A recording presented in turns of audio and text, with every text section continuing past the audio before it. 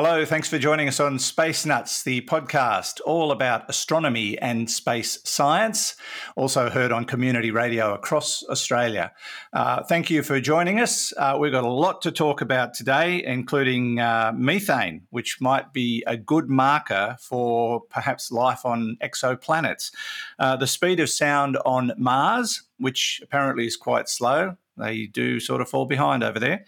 And we've got audience questions about whether or not the sun has seasons, why the moons and rings of Uranus are also rotating on a tilted plane, and how do you get into astronomy? How do you make it your career? Somebody wants to know because they're sick of digging holes. We'll explain all of that on this edition of Space Nuts. Thank you for joining us. 15 seconds. Guidance is internal. 10, 9... Ignition sequence start. Space Nuts. 5, 4, 3, 2. 1, 2, 3, 4, 5, 5, 4, 3, 2, 1. Space Nuts. Astronauts report it feels good. Great to be with you once again on episode 298, no less. And getting very close to episode 300. And since we spoke to you last, our plans have not actually gone another inch forward. But we're working on it. Well, we're not, but we have. We have ideas. I'm Andrew Dunkley, the host, and joining me, as he does every week without fail and under great duress sometimes, is Professor Fred Watson, astronomer at large. Hello, Fred. Good, well, it's morning, afternoon, or evening, depending on what time you're listening. Andrew, how are you doing? Now, Fred, I'm well. I'm quite well, despite being surrounded by people with COVID at the moment. Everywhere that I work, everyone's either had it or got it at the moment, and I haven't. And I'm wondering if I've actually caught it and just been one of these lucky people who had zero symptoms or next to no symptoms. I don't know. I'm still playing it safe, but you've not been so lucky. You're stuck down in Tasmania in the great city of Launceston. That's correct, yeah. So I can't remember whether we mentioned it, but Marnie, my partner who runs tours, which is one of the things we've done for 15 years together, taken them all over the world. We had a tour down to the islands of Tasmania. So Tasmania itself, then Island, King Island, and finally Flinders Island, which is quite a remote area, population 700 or something like that, 900 I was going to say 7. I wasn't far off. Far off, yeah. To the north of Tasmania. And that's where we wound up at the end of our tour, the final day of our tour. A certain Fred Watson tested positive for COVID, followed by most of the rest of the group. And so yesterday we were, thanks to negotiations by Marnie, I have to say, I don't know how she did this. She made 200 phone calls yesterday. She basically pulled us out of there on a medevac flight. We had our own chartered aircraft with a crew who were suited up with PPE to take us elsewhere because the medical facilities on Flinders Island are not such as could cope with a large influx of sick people. So we wound up in hotel quarantine here in Launceston, which is where we're going to be for at least the next week. Unable to go out. Fortunately, it's a lovely spot. We've got a beautiful view of the river out the window there. I hope all our colleagues are as lucky. The interesting part about it all, though, was just how everything swings into action. So Tasmania Health were really good in the way that they cottoned on to the fact that this was, it was quite an important thing that we needed to get these people off the island and everything else. And I should give a shout out as well to Darren at Lady Barron, which is one of the towns on Flinders Island. He was our host in the lodge we were staying in. He did a brilliant job to cope with all these folk who are not very well. Yeah. I think you're the first person I've actually spoken to while they've had it. Oh, well, yeah, okay. So this is what it looks like, Andrew. You look the same, but obviously it's all, up here and down there. It feels that's different. Right. Yeah, all of us have gone through a period of feeling as though you've got a really heavy dose of flu and not feeling very well at all. But that sort of lasted 2 or 3 days, and generally speaking, I feel pretty well today. I get the sweats and things like that occasionally, but hopefully. So I tested positive on the 27th, which is where are we now? It's 3 days ago, I think. So we'll see how we go. We're all going to get tested again today, apparently. Yeah. Hopefully Well, not in the middle of... Just move a bit further away if you don't mind. I'll breathe. Launceston's not far enough. I'll breathe away from the screen. How's that? Yeah. Oh gosh. Well, now fingers crossed that you're on the mend. I've heard stories about how it hits you hard early, and then you just sort of work your way out of it, and after a week or so, you go, well, what was that all about? Yeah. But sometimes it lingers. You just don't know. It's different for everybody. The dreaded long COVID. That's something I'd rather not have. Yes. Yeah. But anyway, so far so good. Yes, indeed. Well, thanks for doing this under the circumstances. I mean, that's fine. I suppose it breaks the boredom a bit. There's no sign. I think I was last bored in 1959, Andrew. So there's always so much going on. Yes, that's very true, indeed. And there's certainly a lot going on in the universe when it comes to exoplanets. When we dovetail this into our first story, they're suggesting that methane might be a good biomarker when searching for life. That shouldn't come as a surprise, I suppose. But it's now been sort of put forward as the biomarker, perhaps. Potentially, that's right. Yeah, it's a really interesting story, and it does go back to things that you and I have spoken about before, because methane is a well-known biomarker. Most of the methane in the Earth's atmosphere is produced biologically.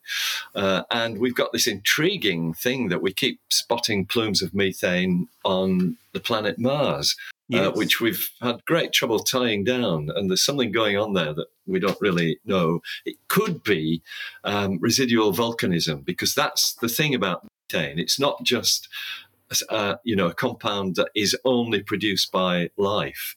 It's got other sources as well. Volcanism is one.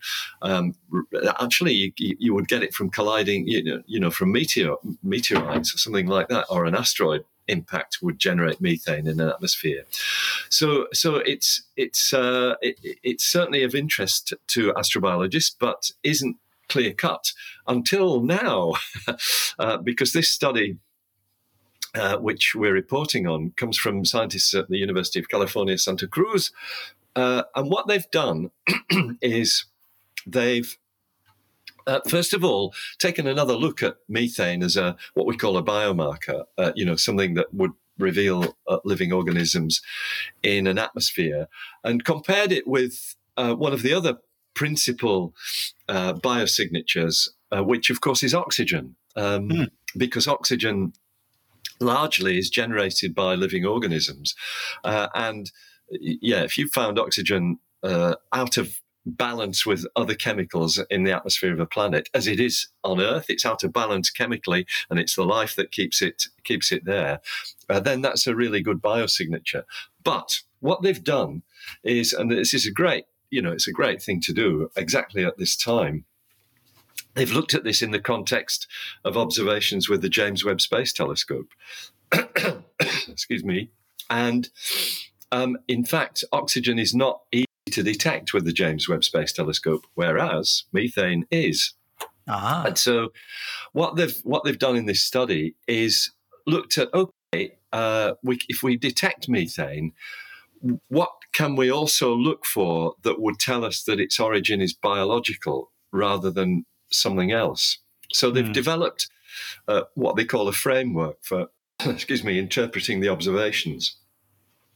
And so, in fact, there's a signature from, there is a quote here from Maggie Thompson, who's actually a graduate student at UC Santa Cruz.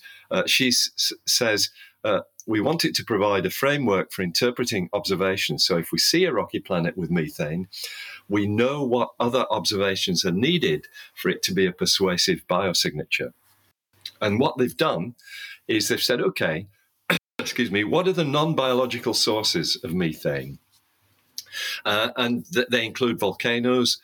They include, places like mid-ocean ridges, which we've got running down the whole Atlantic Ocean. They release methane too. hydrothermal vents, which you often find along those places, all the big picture stuff, tectonic subduction zones, the stuff that's going on in the surface of the Earth, which may be going on in the surface of other planets. We don't know whether other planets or the planets of other stars have plate tectonics, but you can bet your life if we do, they probably do as well. Yep. And yep, so they would.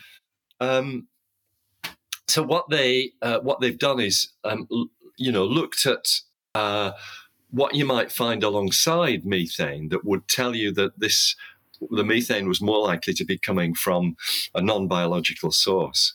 And one of the clues is, if you find a large amount of methane, then there's a really good chance it's biological, because most of these other things that we've just mentioned, like volcanoes and tectonic plates, they don't emit as much methane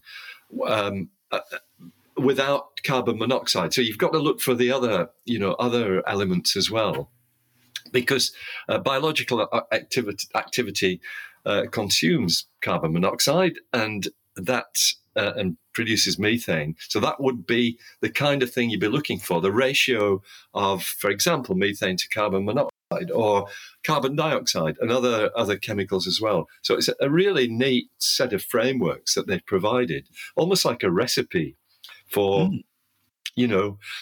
for what a life-containing planet might do in terms of the shape of its atmosphere. Okay, so are we suggesting perhaps that it's feasible for the James Webb Telescope? That's all right. Is it feasible for the James Webb Telescope to focus on an exoplanet, for example, and go, okay, this is a prime candidate for life because we've found all this in the right proportions? Yes, exactly that. One of the things that we talk about when you're looking for life on other planets is non-equilibrium chemistry, and that's what I was just talking about. If you've got oxygen there in large quantities, then it's out of equilibrium chemically. Yeah. So I think this is a really good paper, which I think kind of sets the scene for future work with James Webb Space Telescope. If you'd like to read that paper, you can see the report on this fabulous website that we both very much love. phys.org is where you'll find that story, because, I think it's great. You know what else it would tell us, Fred, if we found the right formula? That, that there would obviously be a lot of cattle on this particular planet, and therefore probably McDonald's. There's an inference. I wasn't going that far. I thought you were just going to do the cattle, but and there's a widely held misconception about which end of a cow the methane comes out of. Is that right? Yes, which we discussed in detail on our tour around the islands of King Island. Of course, is full of cattle, because that's where we get all this wonderful dairy cheese. It's the front end. That's where the methane comes from, not the other end. Right. I didn't actually know that. No. So obviously fell for the half-truths as well. Yeah, we all do, yeah. So, King Island cattle. Guess what's on Kangaroo Island? Oh, I don't know. Well, that's a really good... Would it be ducks? There'd be probably ducks there too. But it was so named because I think it was Matthew Flinders that found good resources on Kangaroo Island and food for his sailors. And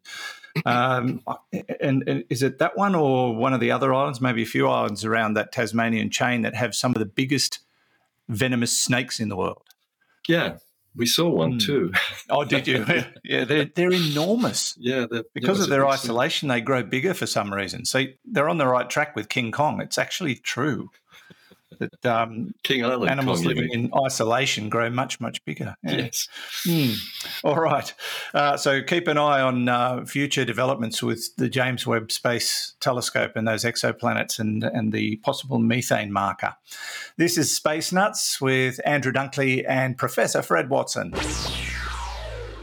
Okay, we checked all 4 systems and keying was a go. Space Nuts. Now, if you haven't visited our website recently, pop along and have a look. We're adding to it all the time. There are several stories a day that get published on the Astronomy Daily tab. You can visit the shop and get Fred's latest book, which is going gangbusters. I think Marnie's bought 3 or 4 copies for him now. And there's there's all sorts of other things to do. And it's, of course, where you can send us your questions, which we'll get to later. If you are listening on the podcast, we do the questions mainly then. Now, Fred, we're going to talk about the speed of sound. Now, I've done a bit of homework here, and at sea level, the speed of sound on Earth is 344 metres per second. But we're going to talk about the speed of sound on Mars because it's different, and it's different depending on the circumstances on Mars. That's right.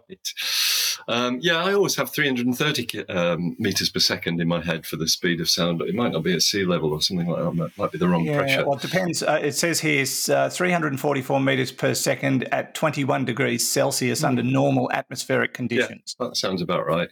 But basically it means... so that's a kilometre every 3 seconds, which is ties in with remember you count to 4 after you've heard of every 4 seconds is a mile away for a thunderclap following a flash of lightning, and that sort of ties in with the same thing. So roughly 340 meters per second on Earth, but on Mars, as you've said, the speed is different. And you wouldn't expect anything else, really, given that the atmospheric pressure on Mars is, 0.6% of what we have here on Earth at sea level. So the air is very, very thin. It's not too thin to have quite strong winds, though, and that's certainly one of the things that has been experienced by the various Mars rovers. But anyway, how do you measure the speed of sound? Well, you listen closely. Yeah, I mean, in fact, Perseverance, the rover that's done this, is well equipped to do it because it carries microphones, and I think it's the first of the NASA rovers that has actually had microphones on board. And you and I have played the sounds of Mars before on the show, played some of the recordings from the microphones. I think we once played the drone of the Ingenuity helicopter as well as it was flying. So what they've done is the NASA scientists have looked for something that they can identify as being the source of a sound, and measure how long it takes for that sound to get to the microphone, because they know where the microphone is, and if they know that where the source of the sound is, then you've got the speed of sound. And in fact, what they've done, I thought, when I thought about this, I thought, oh, well, perhaps they'll do something like, kickstart the Ingenuity helicopter's rotors, because that's several meters usually from the rover. And if you know when the rotors kickstart and you know how far away it is, and then you pick up the sound of that happening, that might give you a measure of the speed of sound. But I guess that might just be too not specific enough a sound to do it. So they've chosen something nearer, and it's probably not that near. I think it's probably up to 3 meters away or something like this. Perseverance, like Curiosity, has a laser zapper, to give it its technical term, which basically zaps rocks, and they look for the plume of vapor that comes off it when you vaporize a little bit of a nearby rock. And so what they've done is they've zapped a rock, and they know when that instant takes place. And of course, the laser over that kind of distance, a beam is essentially traveling at infinite speed. So that pinpoints the sound, the event itself, and then what they can do is time the delay till that little click from that zap is heard by the microphone. And when they do that, they calculate that sound is traveling at about 240 meters per second, sort of 2/3 of what we have here on planet Earth. Yeah, that's fascinating. I think so too. But what's more surprising, because this doesn't really happen on Earth, it's that if you go to higher frequencies, you get higher speeds. So, Wow.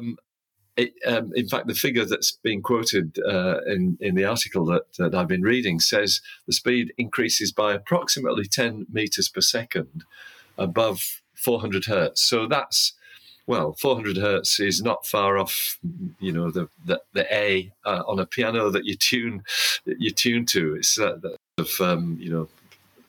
above middle C. But what that means is if you've got different frequencies coming at different speeds, assuming that you could talk to people on Mars, and of course you can't because the atmosphere is far too thin, but you can imagine that the different frequencies in your voice would arrive at different times. Oh, gosh, can you imagine that? I mean, it's bad enough, trying to understand what people are saying when that doesn't happen. But yeah, can you imagine it? That would be pretty garbled. But yeah, I've sort of made a joke of it in the past, but because of the thin atmosphere, hearing someone talk, if you could talk openly on the surface of Mars, would be really muffled, apparently. Very, very difficult to literally pick up what the words are because of the muffling effect. But if you've also got the different frequencies arriving at different times, that could be a nightmare. Yeah. It would. Tell you what, it would make Space Nuts sound good, wouldn't it? Yes. Well, we talk like that anyway. The best We're of times. all on different frequencies. Yeah, but really interesting finding. And so it kind of sent me looking, to what happens on Earth. And generally speaking, on Earth, the frequencies arrive more or less at the same time. And it's obviously to do with the physical structure of the atmosphere, the properties of the atmosphere itself. And maybe that thinness of the Mars atmosphere is what actually causes that separation of frequencies. Maybe. And it opens up the question as to how sound goes on other planets. Yeah, that's right. What it might be like if you could stand on Venus, for example, or Pluto. It just proves that we are certainly endemic to this planet and not built to be anywhere else. That's quite correct, Andrew. We would have a lot of trouble. Yeah, we might wind up talking about this again, though, because the little team that's working on this is they're going to continue this work, monitoring and analysing sounds from Mars to see how the effects change during the Martian seasons, because temperature changes on Mars over seasonally, and of course they get these dust storms as well on Mars. So it'd be really interesting to know what a dust storm does to the way sound is transmitted. Yes, of course the solution to this we already have, and that's wireless. Yes, that's a good idea. Why didn't I think of that? So even if you could walk around without a spacesuit on Mars, even if the atmosphere made it impossible for you to talk to each other, you could do this. You could microphone and headphones, all solved. Solved. What a great idea. It worked for Apollo, didn't it, on the moon? Well, they could talk to each other. Of course they did, yeah. So, we already have the solution to the problem, but it is really interesting to be able to... And who knows what we could learn from that kind of situation. Well, it's telling us about, the properties of a very different atmosphere from what our Earth's atmosphere is. Yeah. A nice piece of work, nicely done to think about measuring the speed of sound on Mars. Absolutely, yes. All right. This is Space Nuts. I'm Andrew Dunkley with Professor Fred Watson. 3, 2, 1. Space Nuts. Now, I'd like to say thank you to everyone who's sent in reviews for Space Nuts, because it's been fantastic, the response. We've had, I think, on one particular platform, over 250 reviews, maybe more, I don't know. And I'm so pleased to see that our star rating is half a star, short of 5. Gotcha. Short of 5, 4.5 stars. So thank you for the positive reviews. That's greatly appreciated. And the more reviews, the better. it spreads us out to more and more potential listeners who have an interest in astronomy and space science, and we'd really love to get hold of them and just sort of grow our family. So if you want to do some reviews on your podcast distributor for us, that would be most appreciated. So thank you to everyone who's done that so far. Now, Fred, we've got some questions to deal with. This first one comes from Josh. Is it Josh? No, it's from Josh. Yeah, it is from Josh. There's two Joshes. Okay, that's what confused me. So Josh said, just want to congratulate you both on the incredible podcast. I came across it late last year. I'm still catching up on all the episodes. I do have a question about the sun, if it hasn't already been answered. Does the sun have seasons or weather cycles like we have on Earth or on other planets?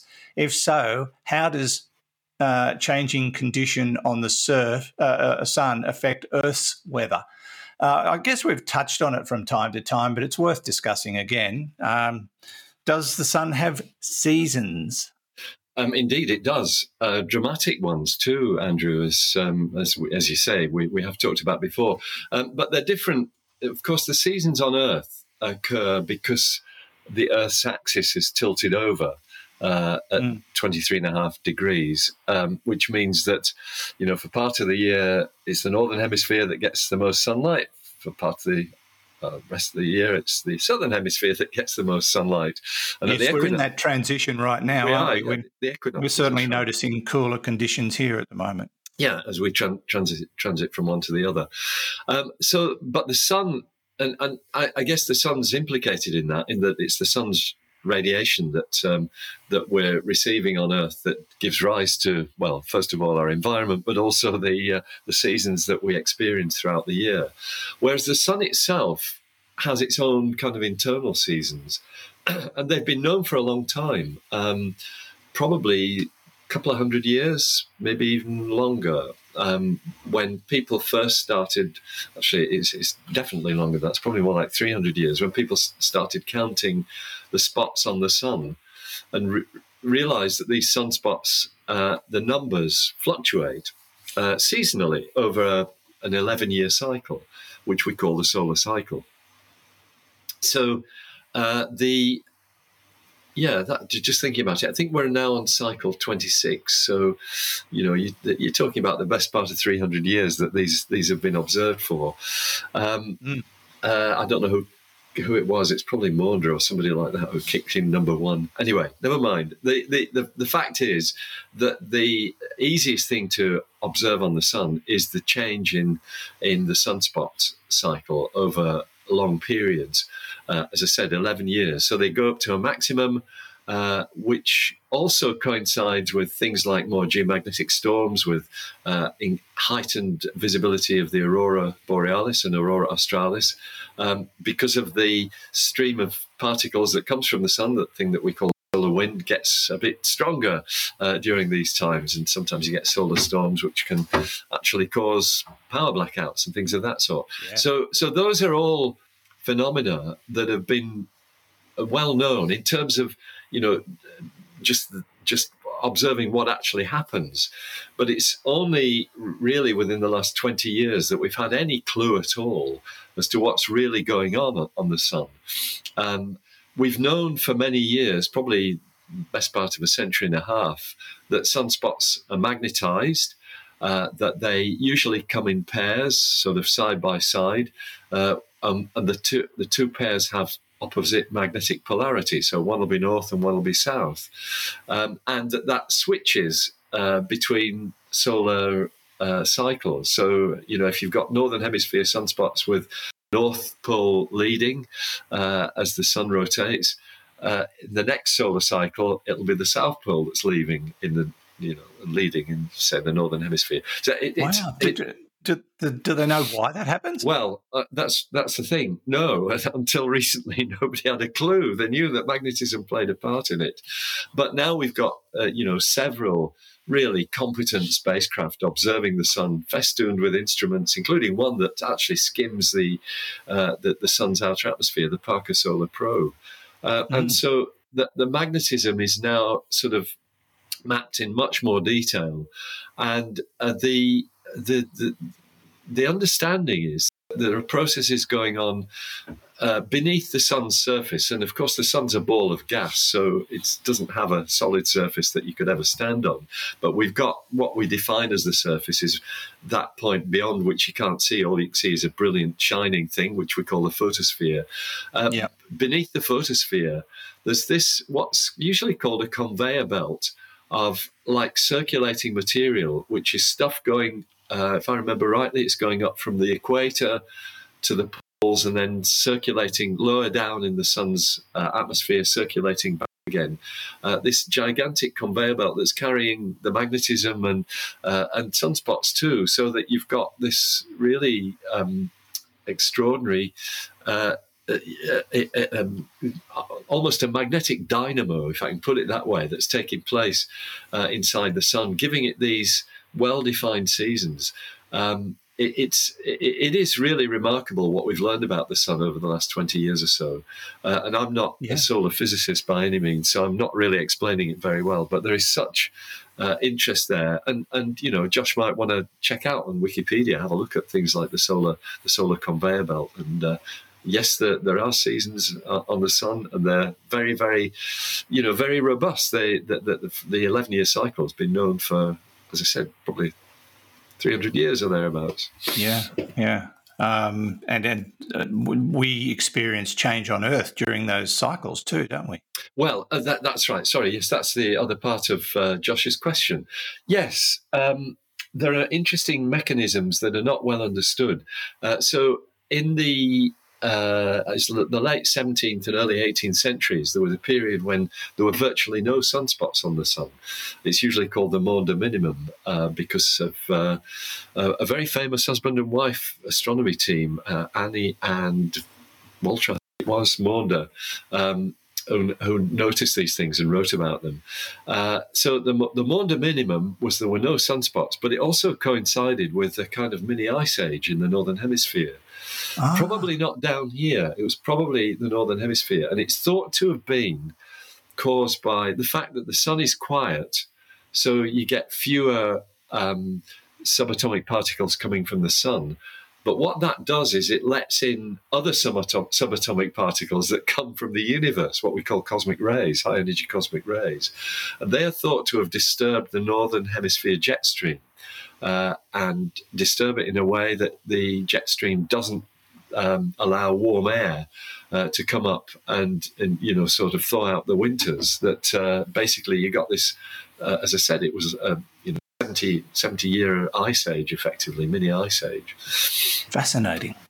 Yeah. So there's clearly a connection. It's not properly understood, but we do believe that there are connections between the seasons on the sun and the Earth and the behaviour of the Earth. There you go, Josh. Great question. Thanks for asking that one. Let's move on to a question from Judd. I think we've heard from Judd before in the past. And he wants to talk about Uranus. I'll sort of paraphrase this just to keep it short. But he says, Brian Cox mentioned how Uranus spins on its side. And, of course, you did so in your book, which Judd says he hasn't read yet. So the answer might be in your book. Why is Uranus upside down? Its axis is tilted over, possibly due to a collision with a planet-sized object. He says that would have been something to see. Yes, you wouldn't want to be too close. Computer simulations suggest that when the planet was knocked on its side, all its moons and rings followed it and then rotate along the same tilted plane, which prompts him to wonder why. They're not physically connected to the planet. It's just a sphere of mass. So how would the moons and rings orbit be altered by the tilt of the planet's axis? That is a good question, but it's probably self-evident. Would not most rings and moons follow the axis of the rotation? Look, I get the question. I think it is it's an important one, and it's because there isn't a physical connection as such. It's not bits of string that they're on.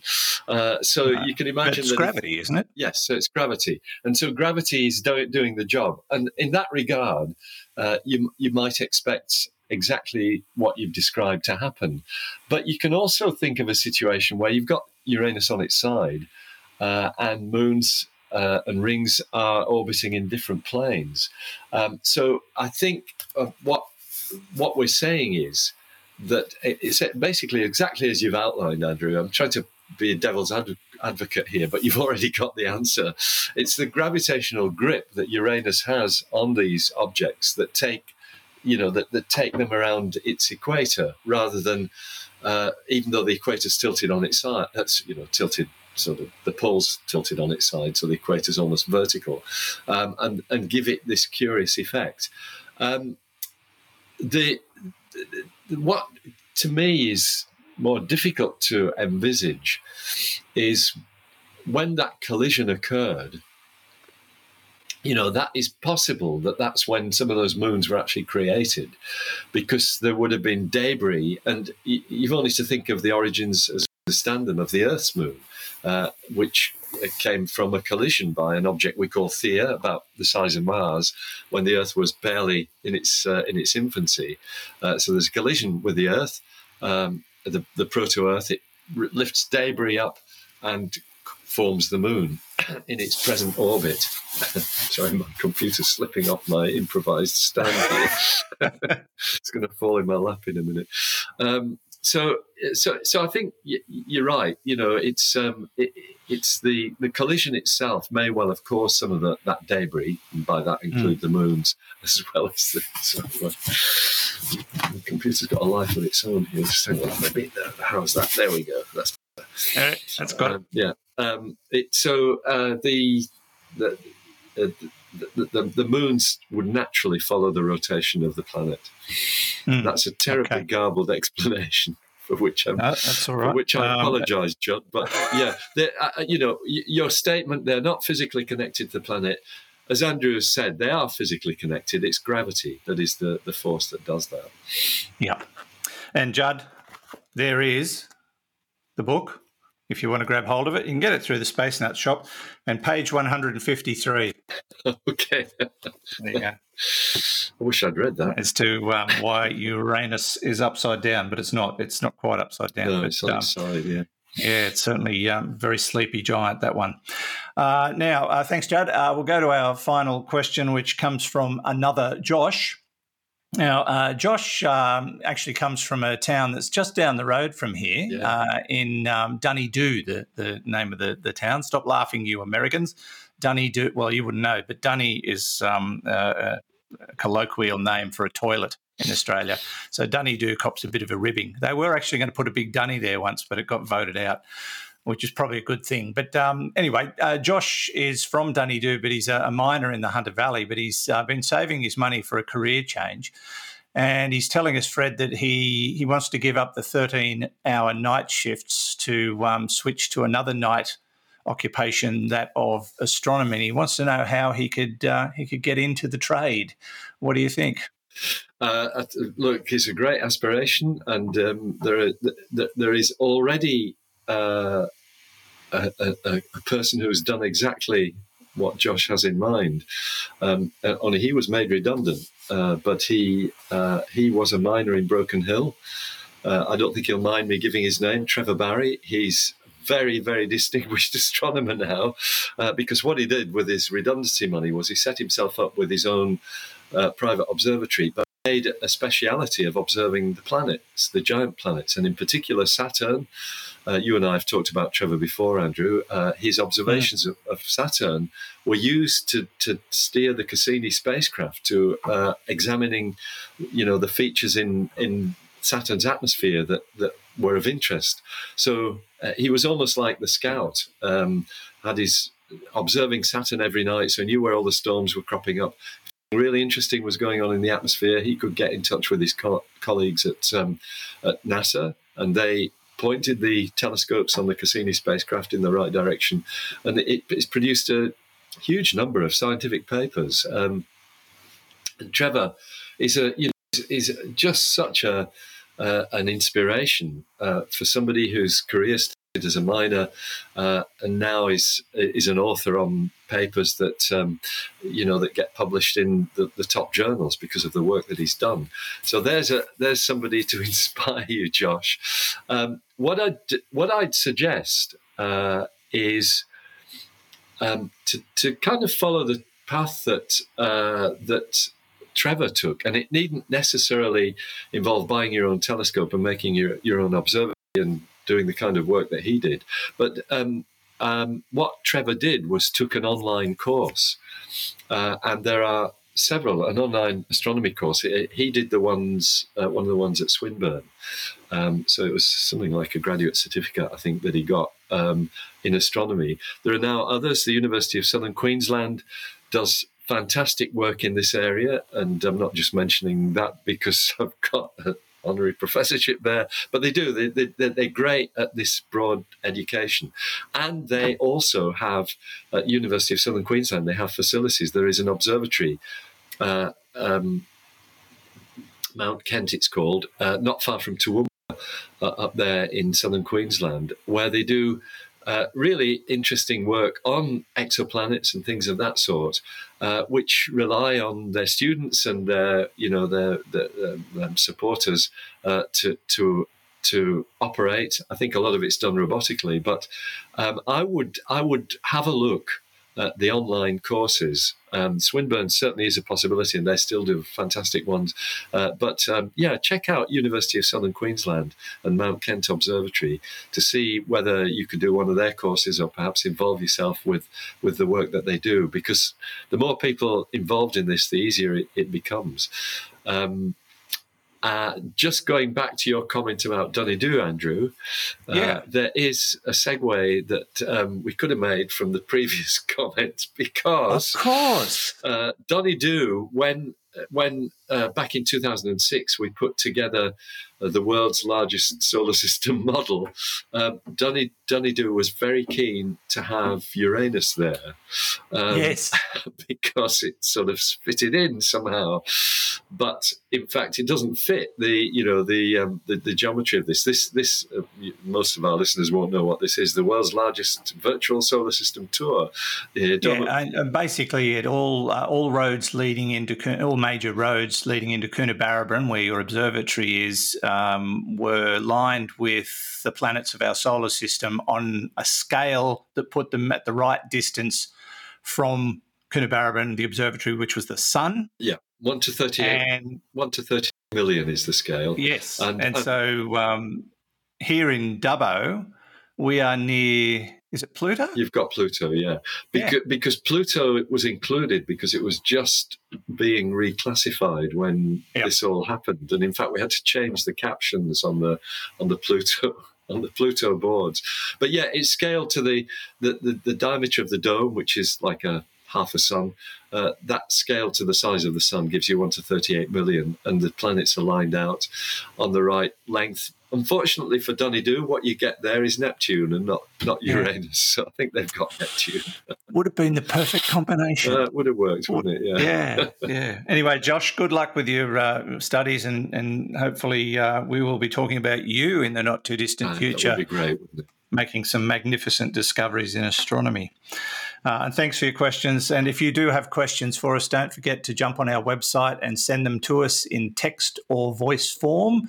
Everything you need to know there. The AMA tab is where you can go to record your voice or send us text, or the little tab on the right-hand side, send us your questions or whatever it is that says is another way. As long as you've got a device with a microphone, such as a smartphone or a tablet or a laptop or something, you can send us questions. And, that's the way to do it. spacenutspodcast.com or spacenuts.io is where you can go to see the website and check out the shop and send us your questions, or just send us some information, and don't forget to do some reviews for us as well through your favourite podcast platform.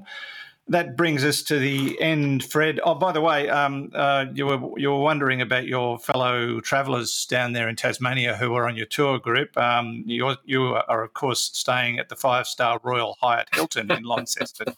No, they tell me that they're at the Diamond Dollar Motel at downtown. So You got the better deal. I won't buy into that one because he's a bit sensitive at the moment. I'm sure. I just can't help having a bit of fun with you. But listen, under the circumstances, thank you. I know it's been a tough haul these last few days, but Godspeed, and both you and Marnie and the rest of the tour group get well soon. Yeah, I think we're on the path to recovery. Hope so anyway, and we'll find out next week. Yes, we will. And we'll talk to you then, Fred. Thank you so much. No worries. See you later, Andrew. Okay. Fred Watson, astronomer at large, part of the team here at Space Nuts. Of course, Hugh back in the studio, twiddling his thumbs and wondering what to do next. Thank you to you too. Now, next week is 299. We hopefully will tell you then what to do to listen live for episode 300. That's still the plan. So we're going to work out our times and try and translate that into we might do it in Zulu time so that everyone knows what time we'll be on. I don't know yet. But we'll figure that out and tell you next week. But for now, thanks for joining us on another edition of Space Nuts. From me, Andrew Dunkley.